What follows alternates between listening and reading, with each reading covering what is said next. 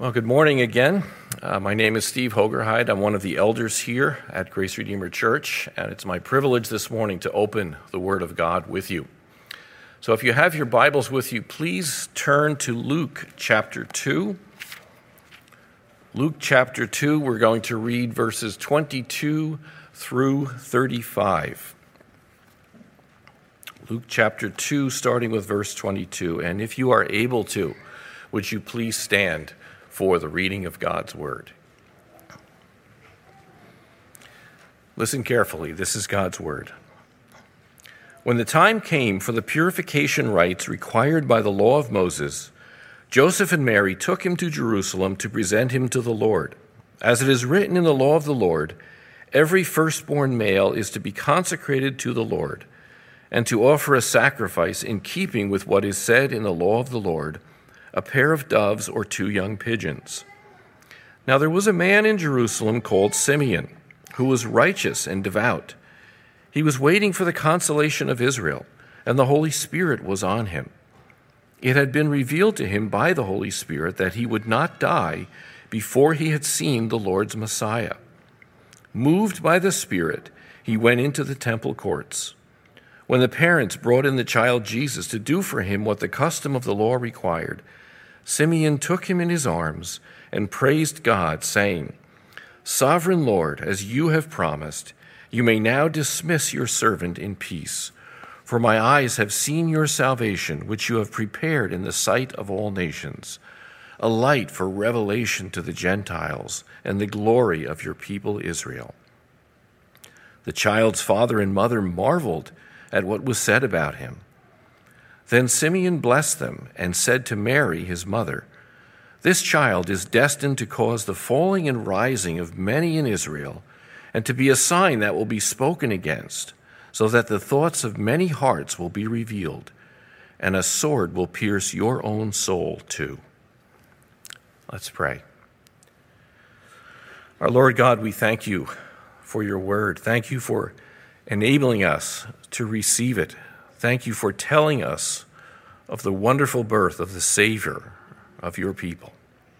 We pray, Holy Spirit, that as you are the one who brought him into the world through Mary, as you are the one who inspired the writing and the preservation of your word, that you would now work in the hearts and minds of our people, that we might understand this word, might see our Savior clearly, and might worship and glorify you.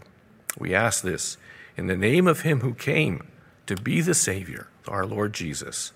Amen. Amen. You may be seated.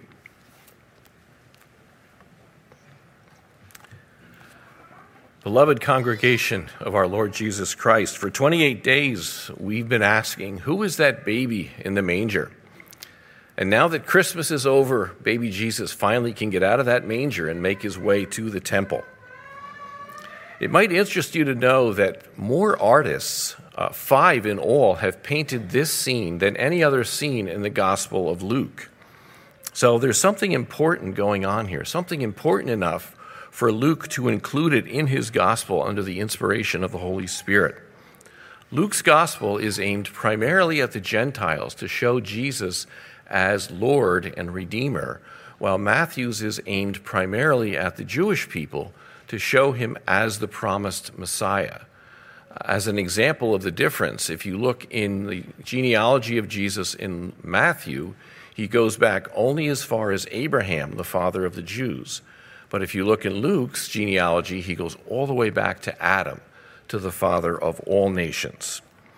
Luke's purpose, as he expresses it in the beginning of his gospel, is so that you may know the certainty of the things you have been taught. And that's true about the story that we're going to consider today, about all of the passages of Scripture that we looked at during Advent, indeed of the entire Bible. And so today we want to see that this baby in the temple is indeed the Savior, the Lord, the promised Redeemer. And we want to give thanks to the Father who gives us such salvation, to the Son who gives his life for us, and to the Holy Spirit who gives us the faith to understand and to believe these things. We'll look at this passage under 3 headings. First, a firstborn son. Secondly, a song of salvation. Third, a sign, a sword, and a savior. This sermon is brought to you by the letter S. Okay? Let's first see then that this baby in the temple is a firstborn son. Verses 22 to 24 of our text tell us the reason why Joseph and Mary are there in the temple. When the time came for the purification rites required by the law of Moses, Joseph and Mary took him to Jerusalem to present him to the Lord. As it is written in the law of the Lord, every firstborn male is to be consecrated to the Lord, and to offer a sacrifice in keeping with what is said in the law of the Lord, a pair of doves or 2 young pigeons. Now notice that 3 times in this passage, the law is mentioned, and it's mentioned again in verse 27. So it shows the obedience and the devotion of Mary. But what is this law that is talked about? What is this law that is driving them to the temple with their young baby boy? Well, there are actually 2 laws that are involved here. The first, the purification of a woman after childbirth, and then second, the consecration or redemption of a firstborn son. Now, under the Old Testament law, a woman was considered ceremonially unclean after the birth of a baby. And so she was to bring an offering to the temple or to the tabernacle so that she could be ceremonially clean. Leviticus chapter 12 describes the requirements for this. 40 days after the birth of a boy, a woman was to present to the priest at the tabernacle a lamb and a dove or a pigeon. If she was poor and could not afford a lamb, she could present 2 doves or 2 pigeons. And so we see that Joseph and Mary here were obedient to this command, and we also see that they were poor because they were not able to offer a lamb. They offered doves or pigeons. I can't help but think about what Abraham said to Isaac, his son, on that great day of his testing, that God himself would provide the lamb for his offering. And even as God did provide the lamb that day for Abraham to sacrifice instead of his son, so now God has provided the lamb, his very son, as the sacrifice for his people. Now, the second law of the consecration or redemption of the firstborn son goes back even further. It goes back to the first Passover and the Exodus from Egypt. In verse 23, in fact, Luke quotes from Exodus 13. In that chapter, God tells the Israelites that every firstborn male of humans and of animals belongs to him. Consecrate to me every firstborn male, he says in Exodus 13. He further tells the Israelites to give over to the Lord the first offspring of every womb and to redeem every firstborn among your sons. Now, God tells them to do that so that they will remember the day that God brought them out of Egypt, when he brought them out of bondage, when he put to death the firstborn sons of the Egyptians and their animals, but spared the firstborn of Israel through the Passover lamb. Joseph and Mary then bring their firstborn son to the temple to redeem him in obedience to the law, to remember the great deliverance from slavery that God had given to his chosen firstborn, Israel. As one commentator said, on this 40th day, the Redeemer was himself redeemed. Not that the Savior, the sinless Savior, needed redeeming, but he subjected himself to all the demands of the law. Many weeks ago, one of the first devotionals we looked at was firstborn. And we remember that Jesus is the firstborn over all creation, the highly favored Son of God, the one in whom the Father is well pleased, the firstborn among many brothers and sisters, the firstborn from among the dead.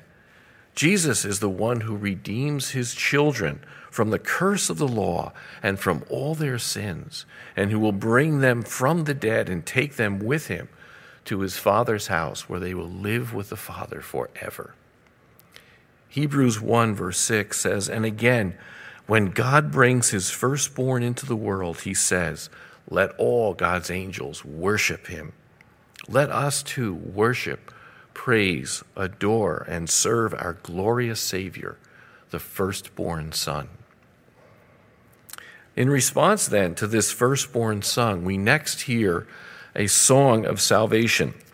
We now meet a man named Simeon, whom Luke calls righteous and devout, similar to the way that he had described Zechariah and Elizabeth, and to the way that Matthew in his gospel describes Joseph. Luke also tells us that the Holy Spirit was on Simeon, a blessing that a limited few had before Pentecost. Luke also describes Mary, Elizabeth, and Zechariah as being filled with the Holy Spirit.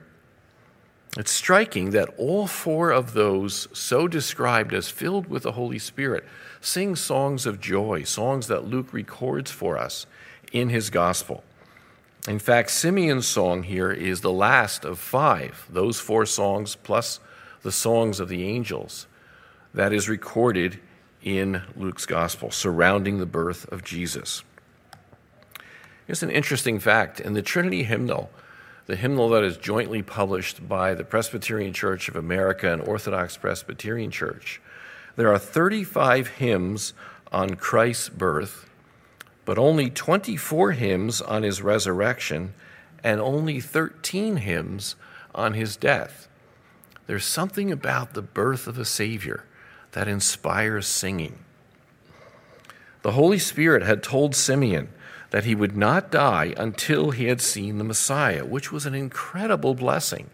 This is exactly what generations of Israelites had been looking for, waiting for, hoping for, and now the Holy Spirit assures him that he will see the Messiah before he dies. Is it any wonder that he says that he may go now that he has seen the promised Messiah? And what more does he need or want to see on this earth? May each of us find in Jesus the Messiah all that we would ever see or want, all that we would ever want on this earth. And may we also sing to him with songs of joy and salvation. The Holy Spirit now leads Simeon into the temple courts just as Joseph and Mary enter.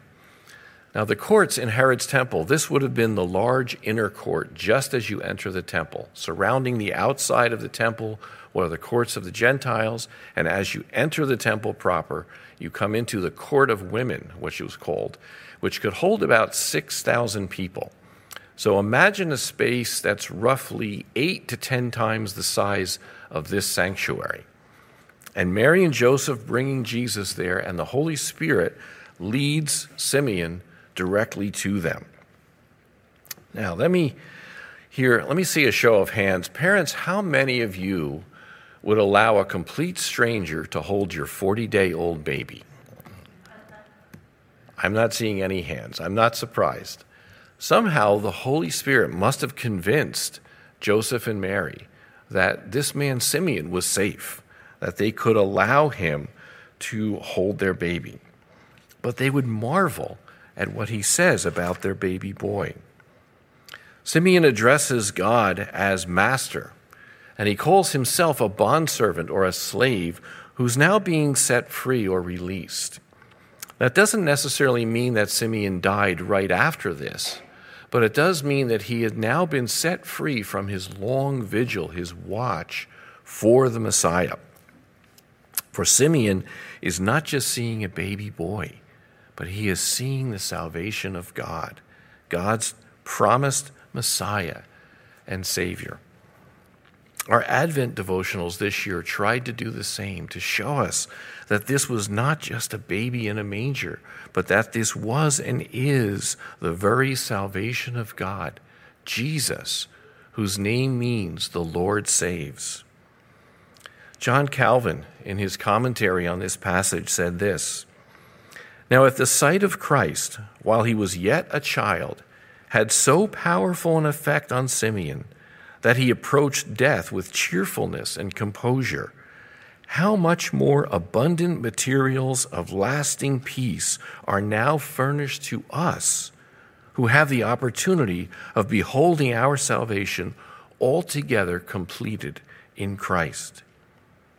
In other words, having seen and experienced and received salvation in Christ, are you now ready and willing at any time for him to call you home? And until he does, are you ready and willing to serve him and to sing for joy to him? Simeon goes on to proclaim that Jesus is a light for revelation to the Gentiles as well as glory for Israel.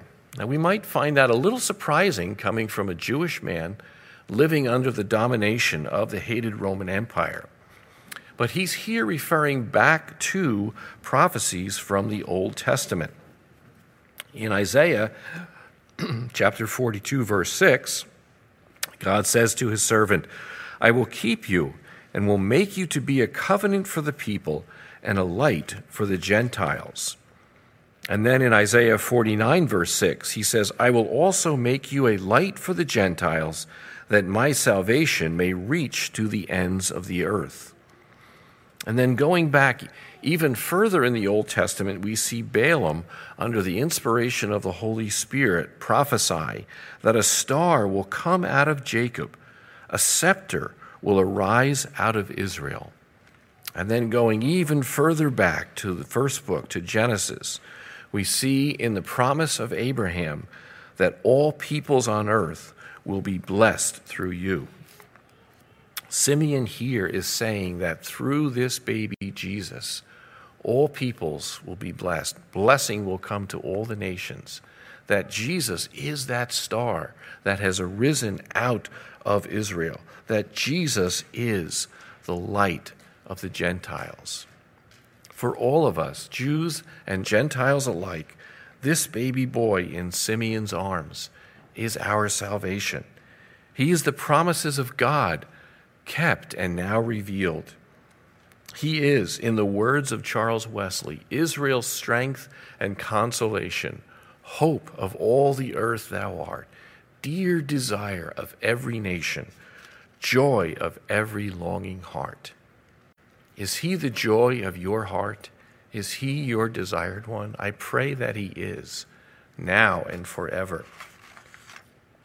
Finally, we look at the words that Simeon now addresses to Mary, and we see that he speaks of a sign, a sword, and a savior.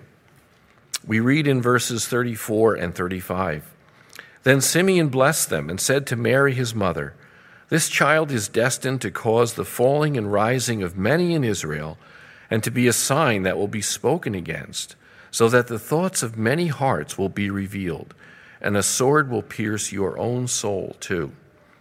But first we notice that it says the child's father and mother marveled at what Simeon said about him. Now, we might find that strange. Do they not understand who their baby boy is? Do they still not understand after an angel had spoken to each of them individually, after hearing the testimony of the shepherds, after Simeon's blessing, do they not understand? Or are they simply overwhelmed at the mercy and the grace of God? Are they just astounded that God has now brought his promised Messiah into the world and that he is in fact their baby boy? Question, do you marvel in unbelief or do you marvel in belief? All the names and titles of Jesus that we looked at through the Advent devotions, do you understand who it is? Do you understand who this baby boy is? Do you love and serve him and him alone? I pray that all of you here today and in listening on live stream are trusting in Jesus and in him alone for salvation, and that you will worship and serve him. Simeon now tells Mary that Jesus will cause the falling and rising of many in Israel. Based on what he goes on to say, it appears that he's here referring to the divided response of the Jews to Jesus' ministry, that some would disbelieve and fall, others would believe and would rise. He may be referring to Isaiah 8:14, which speaks of the Lord being a stone that causes people to stumble and a rock that makes them fall, a prophecy that the Apostle Peter applied to Jesus in his first letter. Also, the word that is translated rising here is the word that is usually translated resurrection. Simeon is here pointing to the fact that no one can remain neutral toward Jesus. As one commentator said, Jesus is the inescapable one. Sooner or later, everyone must take up a position with regard to him and must choose for or against him. And so I ask you again, how do you view Jesus Christ? Is he a little baby boy trotted out annually for your Christmas celebrations? Or is he the second person of the Trinity, the Lord himself, the eternal Son of God, the Lord and Savior, come in flesh? You can't escape him. I pray that if you have not yet done so, that this day you will come to him in repentance and in faith. Next, Simeon says that Jesus will be a sign that will be spoken against. Throughout Jesus' ministry, the Jews were constantly asking him for signs. Give us a sign, they said, to show that you are who you say you are. Give us a sign to prove you are who you claim to be. And Jesus did give them signs. He turned water into wine. He miraculously fed thousands of them in the desert. He opened the eyes of the blind. He healed the feet of the lame. He even raised people from death. And after he had done all this, what do they say? Well, after Jesus had raised Lazarus, the chief priests and Pharisees got together and said, "Here is this man performing many signs."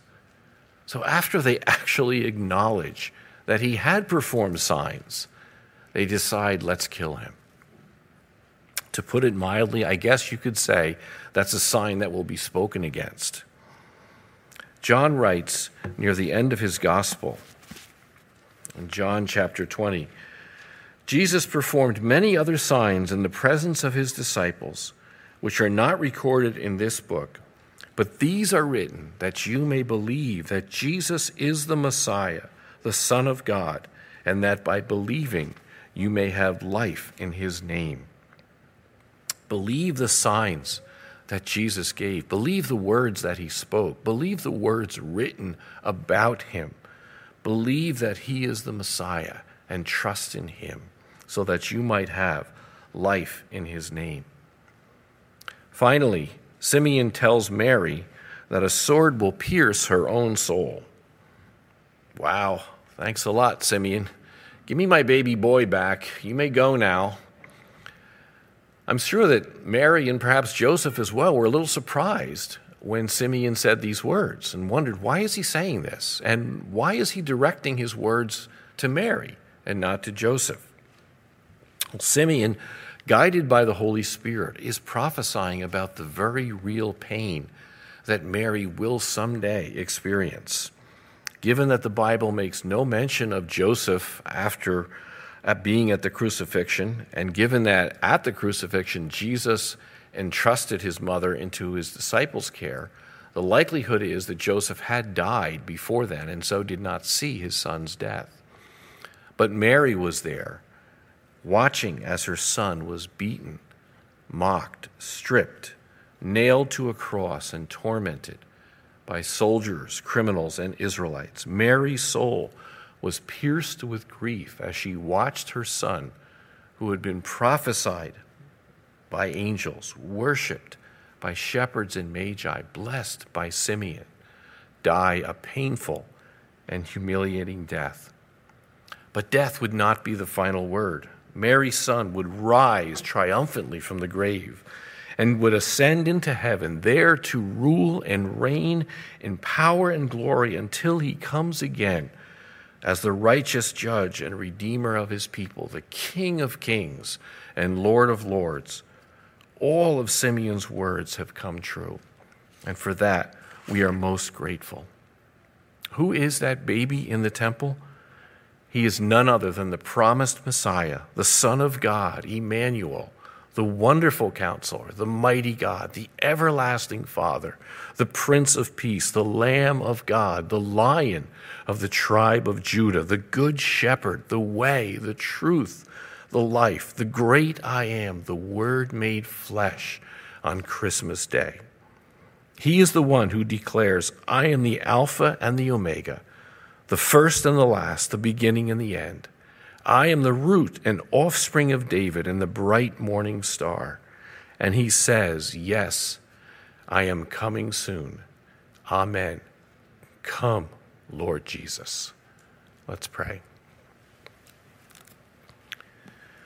Lord Jesus, we thank you that you are all that you were prophesied to be, that you are the Son of God himself, eternal, that you are man, that you are our Savior. You are the only one in whom is life and light and hope and peace and joy and salvation. We pray, Lord, that all of us here would trust in you, would love you, serve you, sing to you, and praise you now and forevermore. Amen.